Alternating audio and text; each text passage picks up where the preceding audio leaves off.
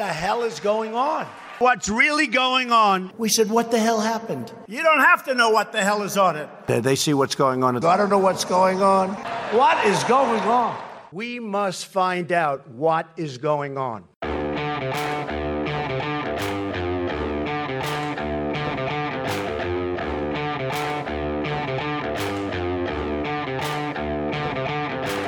Hi, I'm Danielle Pletka. I'm Mark Thiessen. Welcome to our podcast, What the Hell is Going On?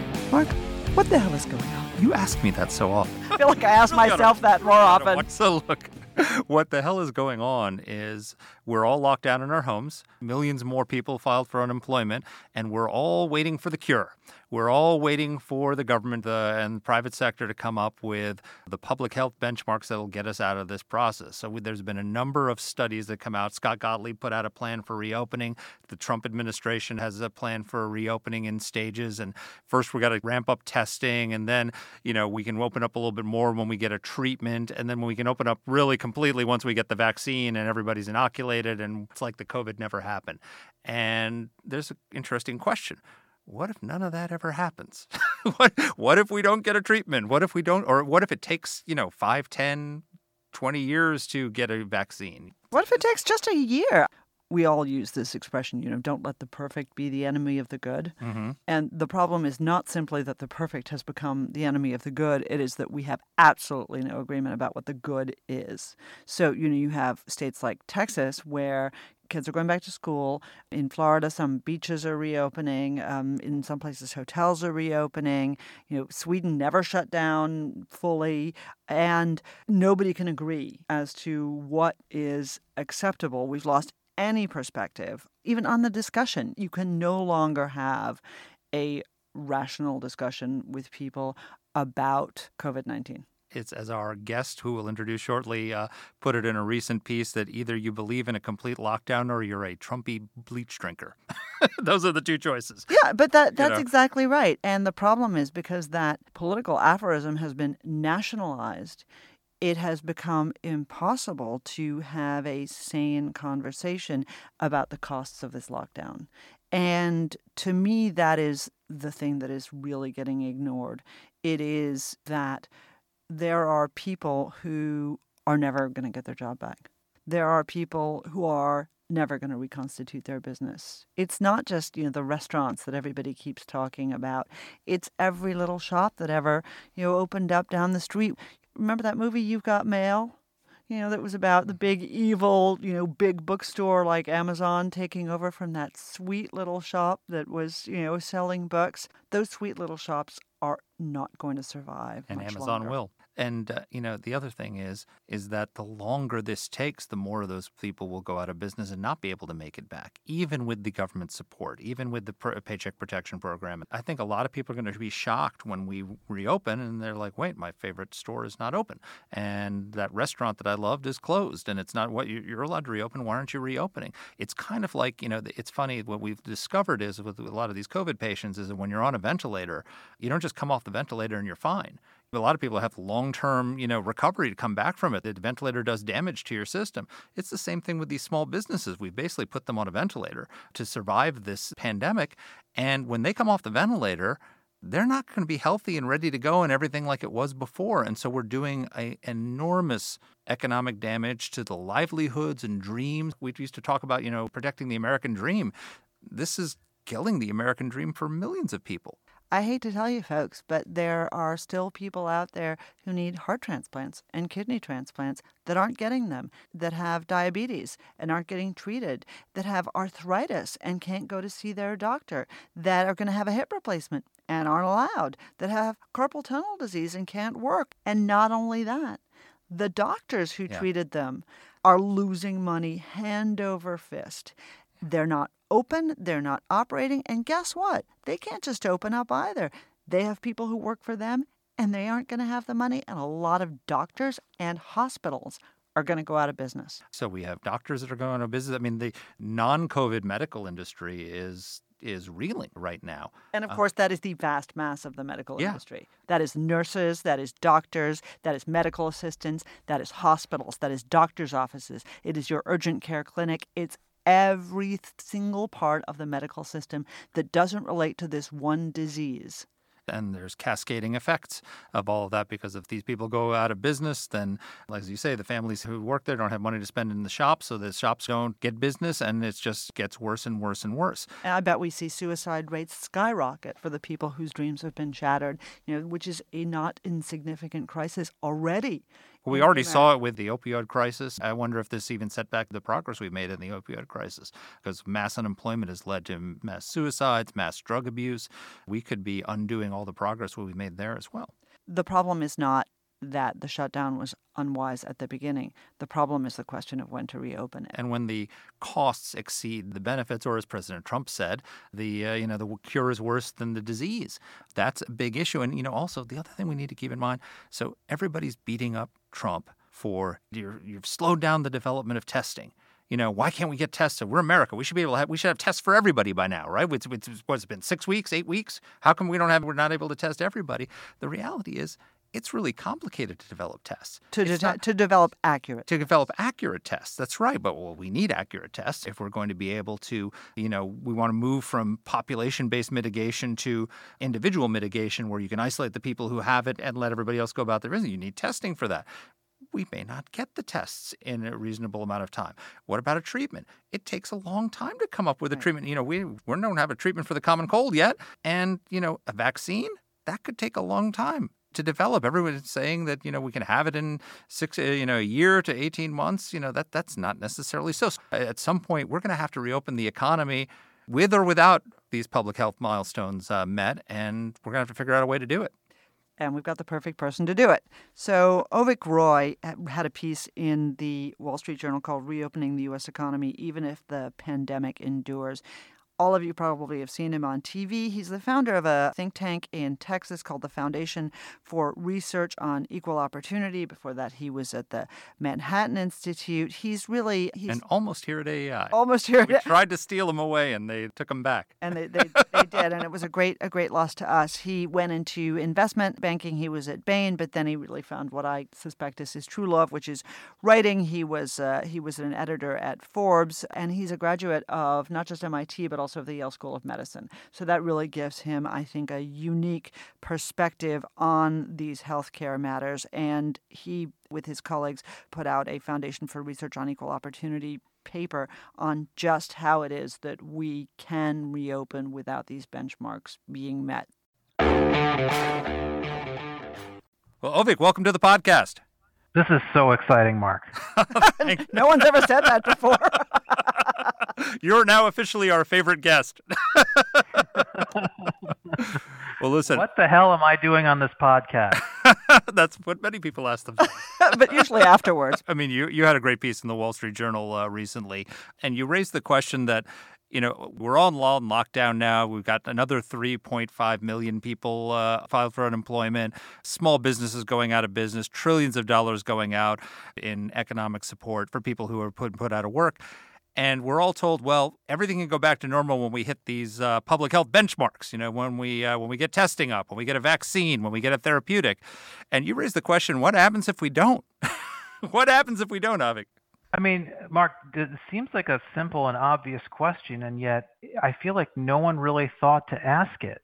And that was the motivation behind basically what I've been doing now for I guess the last month or so, because this consensus started to congeal, let's say, in mid to late March. And I understand it because it comes from this century-old public health playbook, which everyone who's educated in the public health world has studied from. But there are no guarantees that we hit any of these benchmarks. And in the paper at the Foundation for Research on Equal Opportunity, my think tank, from which the Wall Street Journal essay is adapted, we go through that in a lot of detail. Why it is that ramping up testing is not as simple as it looks. Why developing a treatment is not as simple as it looks and may take longer than people think. And why developing a vaccine not only may take longer than people think, but may actually never happen. Wow. So which would you like to start with? Well, let's actually have the practical conversation first. So, I mean, the headline of your piece summarizes it, and we'll link it in our transcript, but reopening the U.S. economy, even if the pandemic endures. So our country is basically now divided into two camps. One camp that won't get into an elevator with you, and the other camp that thinks that everything has been exaggerated. And it doesn't seem to me that there's a healthy middle ground there. What's your bottom line? What sacrifices are going to have to be made? What are people going to have to learn to accept? And how are we going to get going? Well, our bottom line is that there is a middle ground, that this is, as I put it in the Wall Street Journal piece, it's a false dichotomy to say that the only two options are lockdown forever and it's all a hoax. There are a lot of in-between policy approaches we can take. To take Sweden as an example, that's one that a lot of people are talking about right now. Sweden did not do nothing. They didn't just say, okay, go have fun and don't worry about COVID-19. They actually did recommend physical distancing. They did ban sporting events and other large gatherings. They just said, for when it comes to your everyday life, take responsibility for your own safety and those around you. Wear masks and clean your surfaces and wash your hands. And I think the one area where Sweden could have done more is in protecting nursing homes and other vulnerable populations where, in general, even in the United States, we just haven't done a good job of protecting truly vulnerable populations. But that model has generally worked in Sweden with a lot less of the economic calamity. Basically, the GDP in Sweden is down a little bit, but it's down a little bit because the rest of the world is shut down, not because Sweden is shut down. And so that, I would argue, is a middle ground between lockdown forever and this is all a hoax. And the model that we articulate in the Free Out paper and in the Wall Street Journal, I say, are similarly oriented. So let me ask you a little bit about Sweden, because we're all talking about it. People are thinking about Sweden as kind of the middle ground, and it's gotten a very hard look in the New York Times and in the Journal and elsewhere. So, they've obviously done lots less than both their neighbors and we have done. And as you say, they've got some precautions in place, but not as many. On the other hand, they have a death rate that is 6 times higher than the one in Norway, 6 times higher than Finland, 3 times higher than Denmark. So, compared to, let's say, Spain and Italy, they look great. Compared to their neighbors who are most like them, they don't look too great. Well, I might quibble with the exact multiples you described, but yes, you're right there, having higher infection rates and hospitalization rates and death rates on a per capita basis relative to some of those other countries, but they aren't having the economic collapse, right? And at the end of the day, you can't think of those two things as separate. Like in the United States, for example, yes, perhaps a complete lockdown of the economy is having some effect on hospitalization and death rates. But think of all the people who aren't seeking health care for non-COVID illnesses, right? The people who aren't getting organ transplants, the people who aren't getting their heart attacks cared for, the people who aren't going in for mammograms, the people who aren't getting their diabetes managed. How many of those people are going to die prematurely because they didn't get the health care they should have gotten in a normal environment? And that's just on the healthcare front. There is a considerable body of literature around the higher risk of mortality and the reduction in life expectancy that comes from high unemployment. We've just thrown 30 million people out of their jobs. How many deaths of despair are going to take place because of the wreckage that we've imposed on the economy? So saving lives from COVID-19 is important, but it can't be judged solely in isolation. It has to be judged by the cost of the policies that we impose to prevent them. I'll give you another example in context. A lot of people talk about the flu and how we should compare death rates from COVID-19 to the flu. How about this? 100,000 people die every year in the United States from hospital-borne infections, meaning they're not infected when they go to the hospital. They get the infection from someone else in the hospital, and they die from that, right? We don't shut down the entire hospital industry because 100,000 people die from hospital-borne infections. But we've thrown 30 million people out of their jobs for COVID-19. And look, I'm not saying we shouldn't take measures to try to combat COVID-19. What I'm saying is we may have gone too far. So America's the can-do nation, right? We're the greatest economy, the most innovative country in human history. We've got the most vibrant free market economy. Our healthcare, and our biopharmaceutical industry creates all the best cures and everything. So Americans just assume, well, of course we're going to be able to get testing up. Of course we're going to be able to get a treatment in place in a matter of months. Of course we'll be able to get a vaccine in, it might take a little longer, but maybe 18 months if we're really slow about it. And you're saying that may not happen. Tell us about that.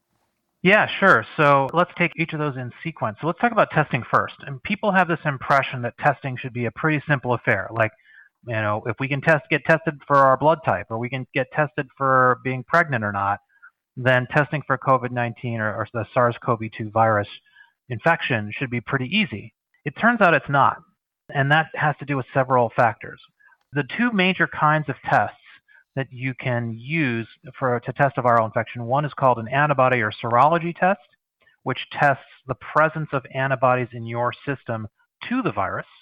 And the other kind of test is called a PCR test, which measures the presence of the virus's RNA, it's kind of equivalent of DNA, in your system. So PCR tests are really, really accurate at measuring an active infection. But there's two problems with PCR tests. One is, if you had an infection but you got through it and you're out the other side and you don't have any virus in your system anymore, the PCR test won't detect anything. You won't be able to tell if you've been infected in the past. The other aspect of PCR is that it's very cumbersome to administer. Generally, you have to take a long nasal swab that's sterilized and stick it way down your nasal passage, and that has to be sent to a healthcare professional or administered by a healthcare professional and sent to a lab. So generally speaking, those tests are administered in clinics, hospitals, lab facilities. In other words, there's a bottleneck. You have to go somewhere to get tested, generally speaking. The other kind of test, these antibody tests, in theory, those can be administered at home, but they have two problems. One, it often takes weeks for you to develop antibodies after you've been infected. So you can be running around with a SARS-CoV-2 infection, infecting all your friends, and not yet have antibodies. So you can test negative for antibodies and still actually have the infection. The other problem with the antibody test is that it's not very accurate. Most antibody tests have a false negative and a false positive rate. And when you're trying to test the whole population, even if you're 99.5% accurate, that means for every 10,000 people that you test, you're going to have 500 people who are false positives, say, right? So that's a problem, because in a disease like this that's highly contagious, 500 people is a lot. And that's a really accurate test. A lot of the tests that are being used across the country are not that accurate. And we just don't even know how accurate they are, because the FDA is approving tests left and right without any complete concern for their accuracy. They're concerned about accuracy to a degree, but they're relaxing their standards to get these tests out. So for all those reasons, the tests themselves are either difficult to scale up or not accurate enough to do the job. And when you add it all up, the likelihood that we have a meaningful amount of testing in the near term is very low. I'll give you an example. So the Saffir Center put out a plan to reopen the economy, in which they will not open the economy at all until there are 2 million per day PCR tests. It may take us years to be able to deliver 2 million PCR tests a day because of the cumbersome nature of administering those tests. So that's an example of something that a bunch of public health people put together who have never really actually built a lab test before. Now, how about treatments and vaccines? Yeah, so sorry, we could spend all our time talking about this, and I don't mean to get off track here. But the testing piece matters a lot because it's something that everyone talks about, right? Scale of testing, it should be so obvious. Treatments and vaccines. So I feel pretty confident that eventually we'll get an effective treatment to the COVID-19 disease or the SARS-CoV-2 virus or both. But the question is time. How quickly will we have an effective treatment that basically makes us completely be able to open the economy guilt-free? In other words, the way I think people are talking about treatment is, if we just open the floodgates, reopen the economy completely, and a lot of people go to the hospital as a result, we'll have a drug we can give them that basically treats their disease, wipes it all out, and can send them back into the world, right? That's what people mean by a treatment. And that kind of a treatment with that level of effectiveness, the likelihood that we develop that in the next couple of weeks or months is very, very low. We just had some positive data from remdesivir, a drug that a number of people have been hyping for COVID-19. And the best that can be said about that drug is it shortens your hospital stay by a couple of days. It's not a cure. It's a modest improvement on the condition. So that's much more likely what we're going to see, and that's not enough. So that's treatment, right? So eventually we'll get there, but will we get there soon? That's the concern. And as I talk about in the Wall Street Journal article and at length in the Freot paper, every week matters, because the average small business has 4 weeks of cash on hand, meaning they run out of money in 4 weeks and have to shut down. How many small businesses have already permanently closed in the time that we've been locked down? We cannot afford to wait 6, 12 months to reopen the economy for those reasons. And then vaccines is a whole other ballgame. You hear people talking about vaccines as if you can just snap your fingers and have a vaccine. It doesn't work that way. We've been working on developing a vaccine to HIV for almost 40 years, and we still don't have one. We've been working on developing a vaccine for hepatitis C for even longer than that. We still don't have one. We have no vaccines for any other coronaviruses. The old adage, there's no cure for the common cold. Well, the common cold's a coronavirus. And the reason why it's so hard to develop a vaccine for SARS-CoV-2 or coronaviruses is because they mutate a lot. And so you may have an antibody to the exact coronavirus that hit you, but the one that comes back in a couple months or the one that infected someone on the other end of the country, those antibodies won't work against it. So for all those reasons, developing herd immunity, developing vaccines may turn out to be a lot harder than it looks. The fastest vaccine ever developed for a dangerous viral infectious agent was the Ebola virus. That vaccine was developed in 5 years. So what people are saying when people like Fauci say, we'll have a vaccine in the next 12 to 18 months, they're talking about tripling to quintupling vaccine development speed relative to the fastest vaccine ever developed by humanity. Now look, I root for American ingenuity. I believe in the scientists and inventors who are working on this. But if we are basing our entire economic policy on the hope that we quintuple the rate of vaccine development, that's not a strategy. Yeah, no, and that seems to be part of the problem, is that the assumption that I think a lot of people made, us included and our economists included, was that we will figure a way out of this pretty quickly, that we'll end up having a V-shaped recovery. I saw that the Fed chairman, Powell, said we may not even have a W-shaped recovery.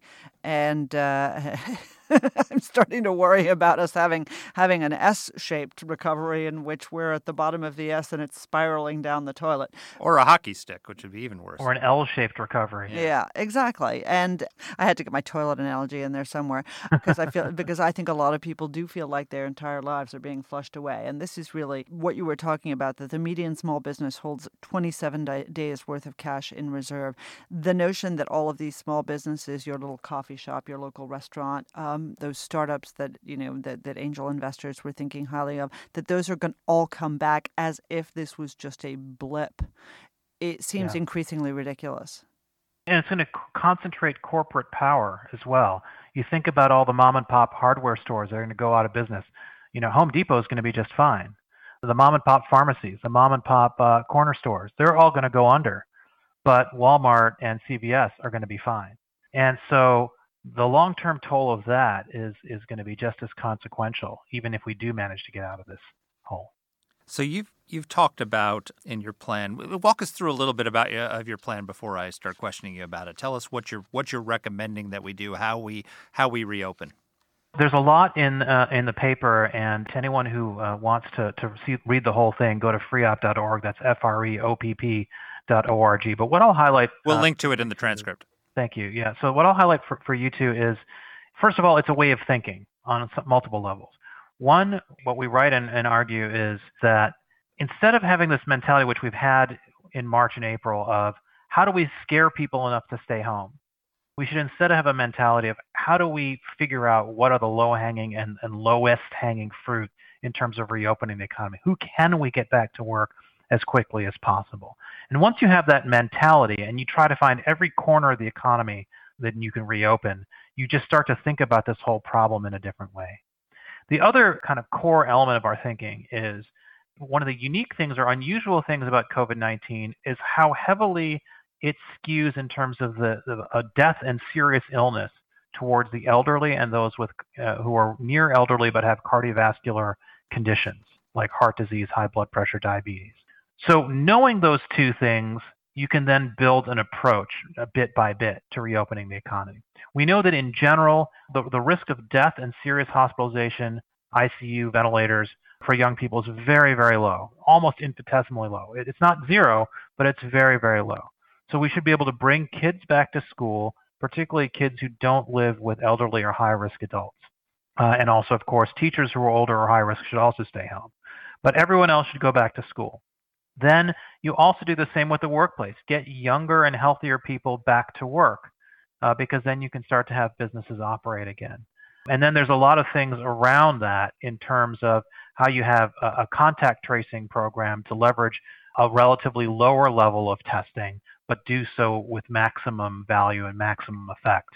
There are things like how do you restore air travel? But I'd say the core pieces are get workplaces back up and running with younger workers, incentivize workplaces to test their employees, which also helps, by the way, with consumer confidence. If you're a consumer and you want to go to that restaurant or that shop, knowing that the employees there have been tested is going to be very helpful for your desire to go there.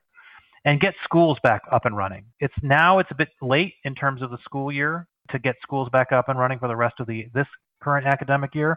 But the way to do it to make up for that is to open the next school year early. So instead of starting school in August, like most public schools do, maybe start school in July or as early as possible to make up for the lost time from the spring. So those are some of the key concepts that we talk about in the paper. So we're running out of time, but I have a bunch of questions wish I could ask you. So I want to do a little bit of a lightning round at the end here because I want to get your thoughts on a few things. I mean, first of all, I'll try to be concise. One of the problems is that, will we not then create essentially two classes of citizens in this country, high risk and low risk? And that has all sorts of problems. You're going to have the elderly who can't participate in society anymore, but young people can. You point out that COVID is much more deadly for the African American community, so you're going to have a black-white problem. It's going to exacerbate income inequality, which is a big concern of people. Are we going to have a, two-tiered society and all the political resentments that come from that if we reopen in this kind of way? Well, we addressed this in depth in the paper, and I'm reminded of the old, since you're both foreign policy hands, I'm reminded of the old Winston Churchill aphorism that in capitalism, people are unequally wealthy, and in socialism, everyone's equally poor.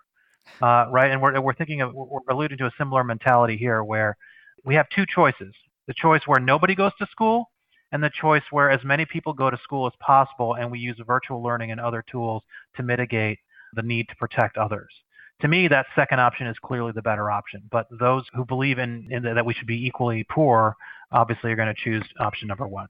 And then aren't we going to have a problem with the trial lawyers? Because if you don't have a cure, you don't have a treatment, and people are going back to work, this is like a feeding frenzy for the trial lawyers guild. And a lot of businesses may just not reopen because they don't want to be sued. Great question, and I think we need to do more to create safe harbor, particularly at the state level, since TORT is a state-based operation. We need to do more at the state level to create safe harbors for businesses that reopen. But I think most businesses have a powerful incentive to reopen because they don't have enough cash, particularly small businesses. I think large businesses that have big balance sheets, maybe they are aligned more with that thinking. And they would also, of course, generally tend to be bigger targets for lawsuits.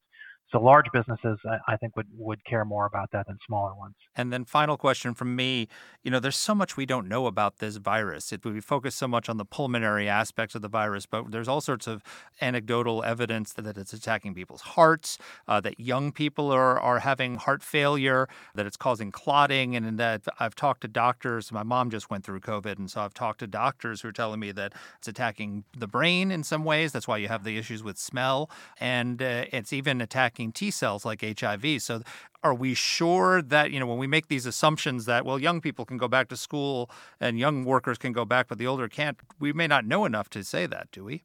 Well, first of all, I hope your mom's okay. She's recovered. She's in a rehab center. Thank you for asking. And she's 92. And so. Yes, exactly. So she beat this thing. I'm glad to hear that. Yep. In terms of your question, I think of it as an opportunity, not a risk. So right now we're being overly cautious and saying, okay, we're only going to let the youngest people and the lowest risk people go back to work.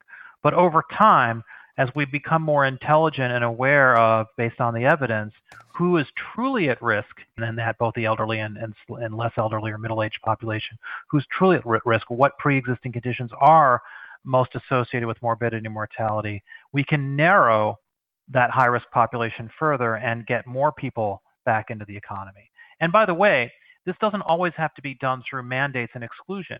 Certain localities, particularly localities where hospital capacity is healthy and fine, they may want to say, you know what, we're not going to force you to stay home, but if you want to go back to school, or if you want your kids to go back to school, or you want to go back to work, you have to sign a waiver saying that you understand the risks, and then give people more latitude in that regard. So there are different ways to do this, and we should leave governors and localities some latitude in that regard. So here's our exit question. One of the things that I really worry about. It's like any national tragedy. At the beginning, everybody comes together, but very quickly, everybody falls apart. And the politicization of this fight has become absolutely overwhelming. Do you see a way around that for governors like, DeSantis in Florida or Abbott in Texas, who have decided to open, and basically who will be accused of having blood on their hands for every single death that takes place after they open? Well, again, I'll turn to a foreign policy aphorism, which is when Henry Kissinger went to academia and people asked him, what's academia like relative to working in the White House? And he said, in academia, the fights were a lot worse. And people are like, why? It's like, because the stakes were so small. And here, the stakes are very high. And so while there's a lot of political nonsense going on right now, I think at least many governors understand that their legacy is going to be determined by whether they made the right decisions or not.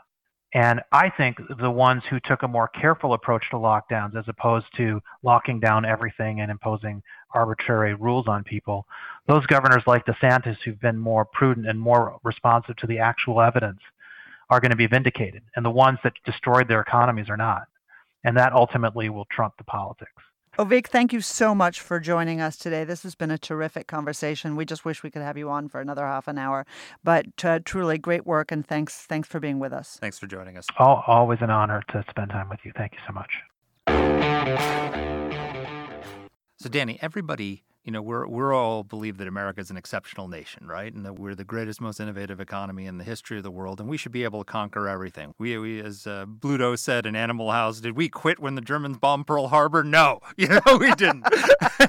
we about that. So, if we could beat the Germans at Pearl Harbor, we should be able to beat COVID. The bottom line is it's just not that easy, and we're going to have to find a middle ground. And if there were ever a time less suited to finding a middle ground in this century's history, I don't know what it is. We can't do this forever.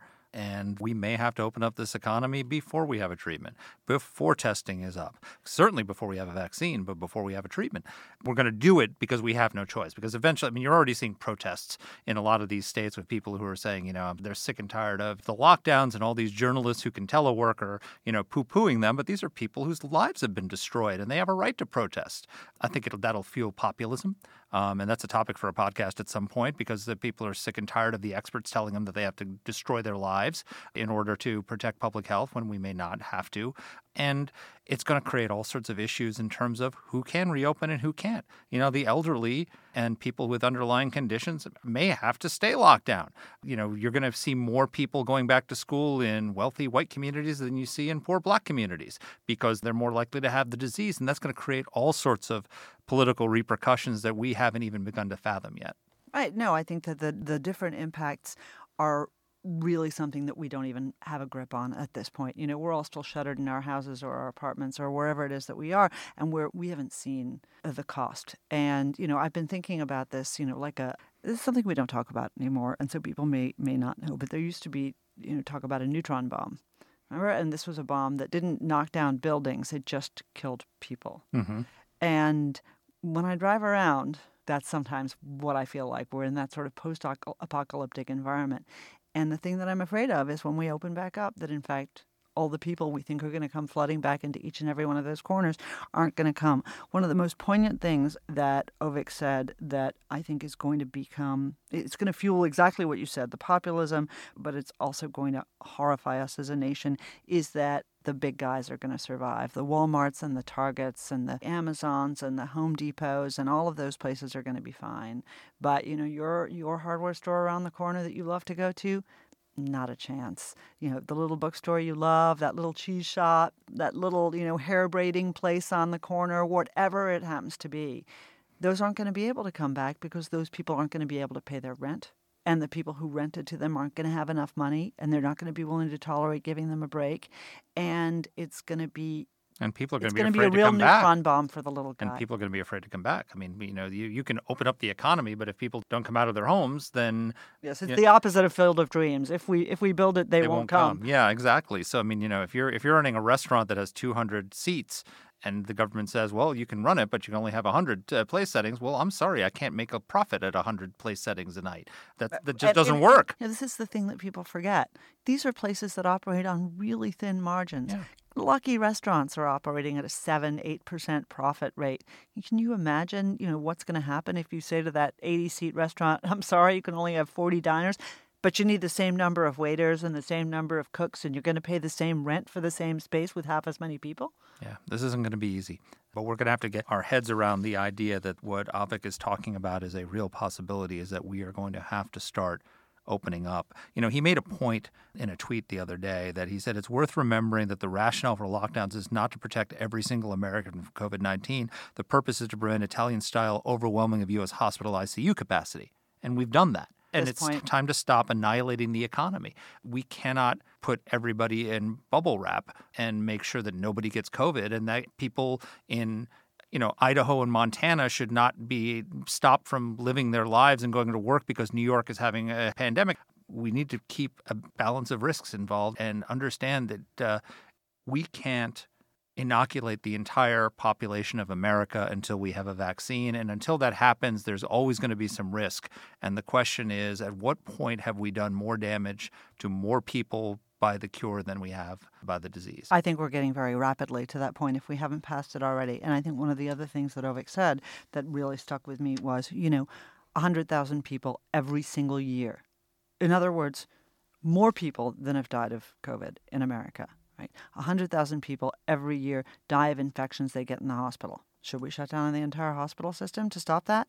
At a certain moment, we need to regain the perspective that we once had, and that time is very soon.